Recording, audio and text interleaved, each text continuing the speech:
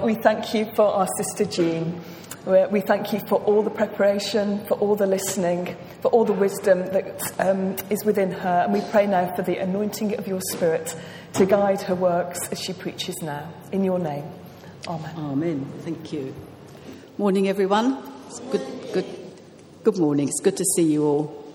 So, this is the third in our new series on discipleship, learning to live like Jesus. And if you've been... Oh, it's snowing. Sorry. That was a surprise. It's only little. It won't last.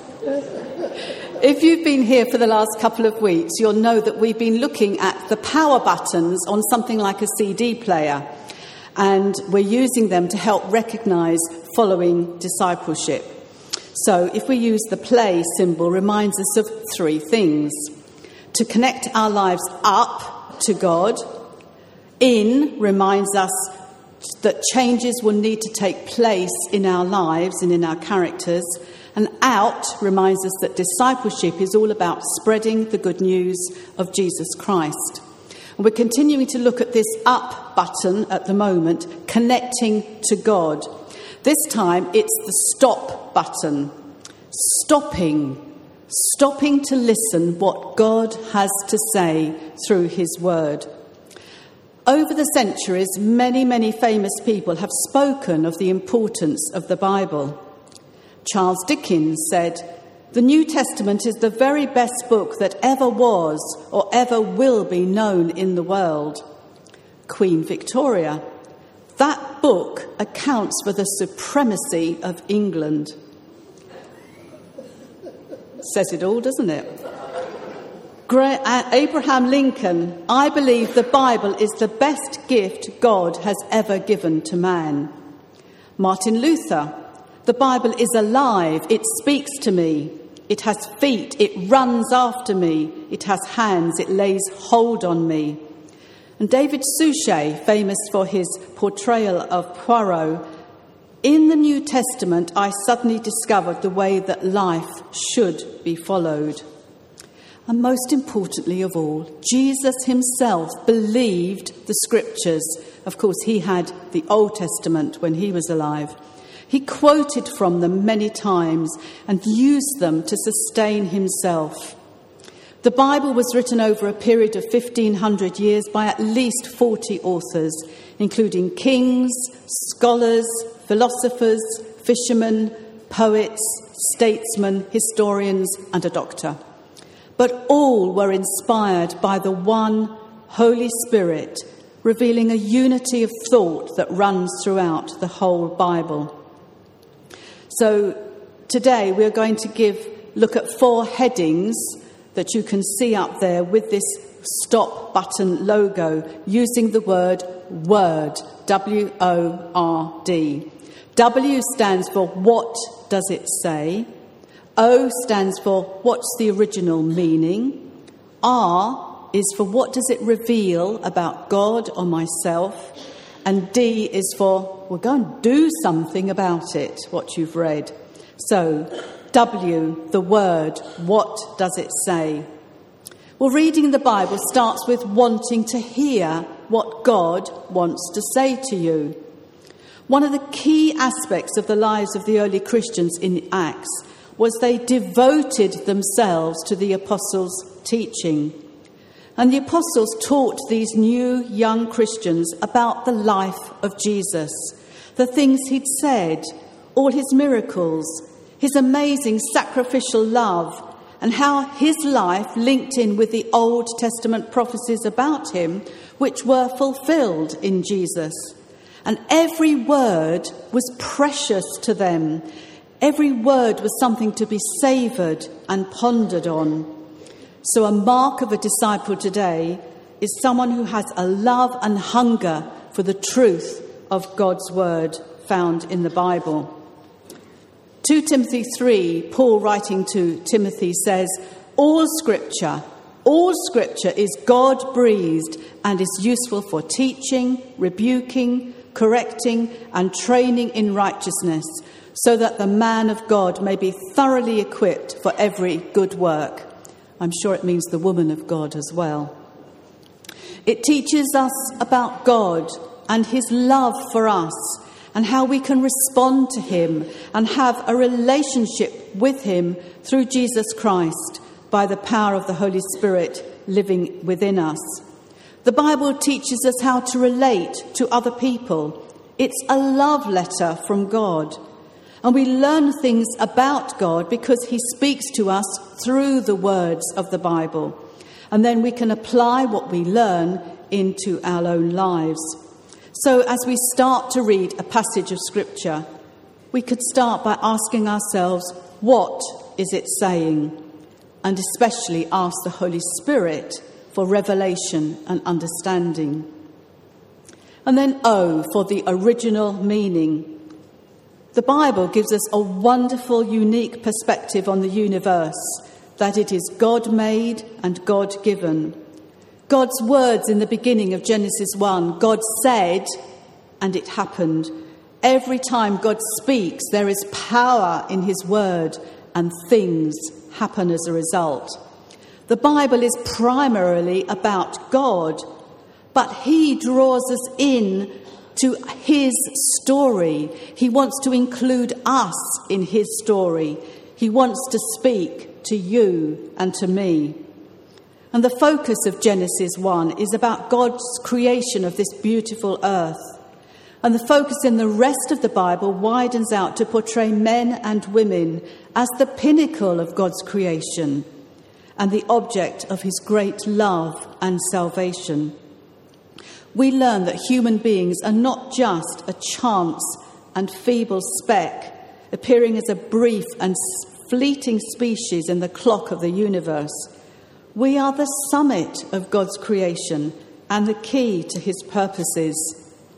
So, once we've read a passage through, we can ask ourselves, what would it have meant to people at the time it was written? Who was the audience? What was the setting? What was going on at that time? And to help understand a passage's meaning, it's good to use other translations of the Bible or paraphrases like The Message, which is excellent for helping us to understand. And it's good to have a Bible with references down the middle so that you can look at one verse and see where it relates to other verses, both backwards in the Bible and forwards further on into the Bible. And it's good to have a Bible with a concordance or have a separate concordance, which helps us to give more information and helps us to understand a particular scripture that we're looking up. And then we can use scripture to check scripture. And if we still don't understand a passage that we've read, we can apply the 20-20 rule, which means try reading 20 verses before the passage that you're looking at and 20 verses after. In other words, look at Scripture in context. And then perhaps imagine yourself among the people to whom that word was first given. Are you perhaps in the crowd listening to one of Jesus' parables? How would you feel with others jostling about you and then the quietness that comes when Jesus starts speaking? How would you feel? What would your thoughts be? So what did it mean originally? And then what does it reveal about God or myself? Our Bible is unique. It is the most important of all ancient literary works. There are far more ancient manuscripts of the New Testament known today than any of the other ancient books, including the ancient Greek and Latin classics. The Guinness Book of Records states the Bible is the best-selling and the most widely distributed book in the whole world. Recent estimates estimate the number at 5 billion. And just as a car manual helps you run your car, so the Bible is a manual for life. It helps us conduct our day-to-day living, giving us guidelines on relationships, on family life, on bringing up children, caring for elderly relatives. It gives us a moral framework, a positive work ethic. It teaches us how to relate to others in attitudes that include forgiving and helping and showing mercy. It also teaches us how not to make the mistakes that other people have made. Above all, it reveals God's plan right from Genesis through to Revelation of his salvation plan for each one of us through Jesus Christ. It teaches us about his death, his resurrection, and above all, his coming again in glory. Remember, as Adele said at the beginning, we are using something which is alive and powerful. Our passage from Hebrews tells us that it is active. It's alive and dynamic as it works in us. In fact, our passage has several words which imply action: active, dividing, penetrating, judging, and sharper than the sharpest two-edged sword. So what does it reveal about God or about myself? With the incisiveness of a surgeon's knife, God's word reveals who we are and what we are not. It penetrates the core of our moral and spiritual life. It discerns what is within us, both good and evil. Nothing can be hidden from God, and everything is open to his all-seeing eyes. And even when we are unaware of his presence, he is there. Yet how comforting to know that although God knows us intimately, the good, the bad, and the ugly, he still loves us. So when we read a passage of Scripture, ask ourselves, what is the passage showing me about the nature of God, his character, his actions, his love? But what is it showing about me and my life, my own needs? What truth is it revealing? What areas is it challenging or it's exposing? The scriptures are so wide and all-embracing that 1 minute we can use them as a sword. That in Ephesians 6 tells us to use the sword of the Spirit, which is the Word of God. And we can use the sword of the Spirit, the Word of God, to cut away fears and sickness and sin and unbelief, holds from the past, and to fight the attacks of the enemy. Psalm 118, verse 10 to 14 says, "All the nations surrounded me, but in the name of the Lord I cut them off." The next moment we can use the Bible as a balm to bring comfort. There's a little verse in Jeremiah 8 which talks about the balm of Gilead. Or we can pray in the peace of the Lord using a verse like 2 Thessalonians 3:16. "Now may the Lord of peace himself give you peace at all times and in every way." And how good it is to make a note of those verses which mean something to you, where God speaks to you. And sometimes he'll speak a word one day, and then a year or so later maybe, that same passage, he'll highlight something else because it's alive and relevant to every day, not just years and years ago. And D for do. So perhaps we read a few verses of our Bible at home, but now what are you going to do with what you've read? Are there any decisions you need to make or actions you need to take? How does the truth of what you've read apply in your daily life? And how can you keep reminding yourself about that word? Or perhaps we've heard the Bible in church, maybe go home after a service and think, I don't agree with that. That doesn't sound very good. So do we then make a real effort to check the Bible out for ourselves, to see whatever has been said is right? And perhaps there are verses we don't understand, so maybe we can look up a concordance or look it up online somehow. Or maybe there are verses which come a bit too close for comfort, in our comfort zone. Remember, God is using this life, with all its struggles and its joys, its ups and its downs, to transform us into the likeness of his Son, Jesus Christ.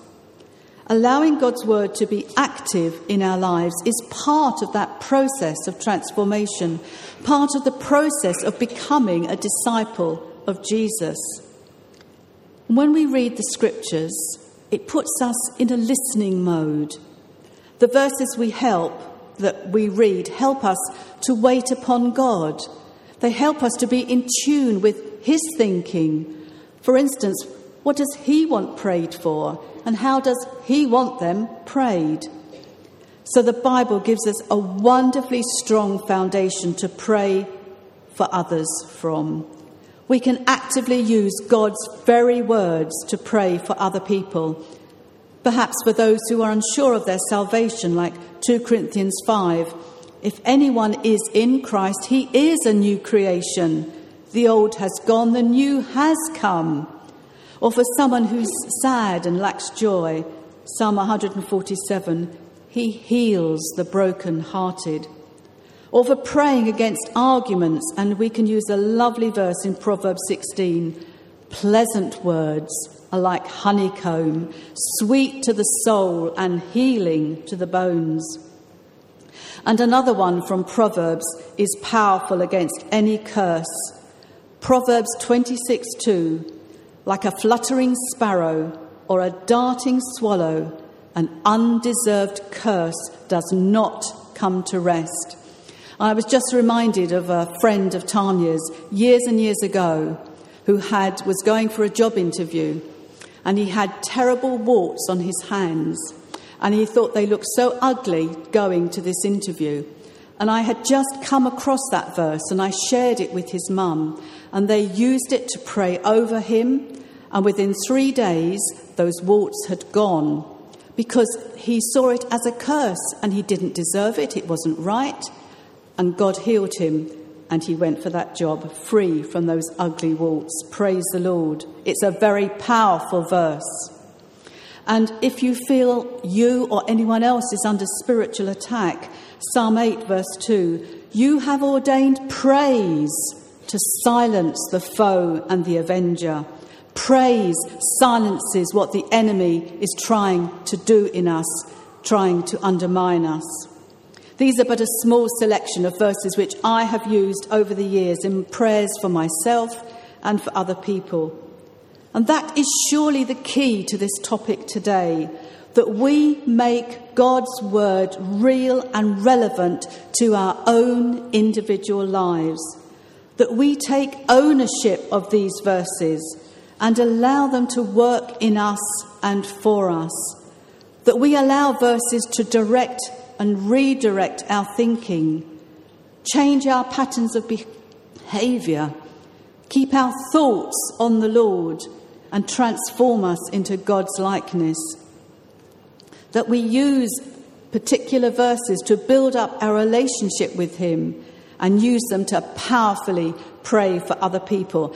Sometimes on a Wednesday night at the prayer meeting here, there's one particular person who comes who always uses scripture in her prayers. And it's just a joy because she knows her scriptures and she uses them powerfully in praying. So what are you reading in the Bible at the moment, may I ask? Are you reading it at random, just opening it up at any old page? God can still speak through it. Or are you using Bible notes to guide you and help you? And it's so easy nowadays to download from the internet different versions of the Bible and different Bible notes onto your iPad, your computer or your phone. So what has God said to you recently from his word? And how are you going to use a verse or even a few words to use and do something in your life? So God's word, what does it say? What's the original meaning? What does it reveal about God or myself? And what does it do? What can we do? The rest of those verses in Hebrews go on to say that God can be trusted and how Jesus sympathizes with our weaknesses. He understands the difficulties we have in resisting temptation.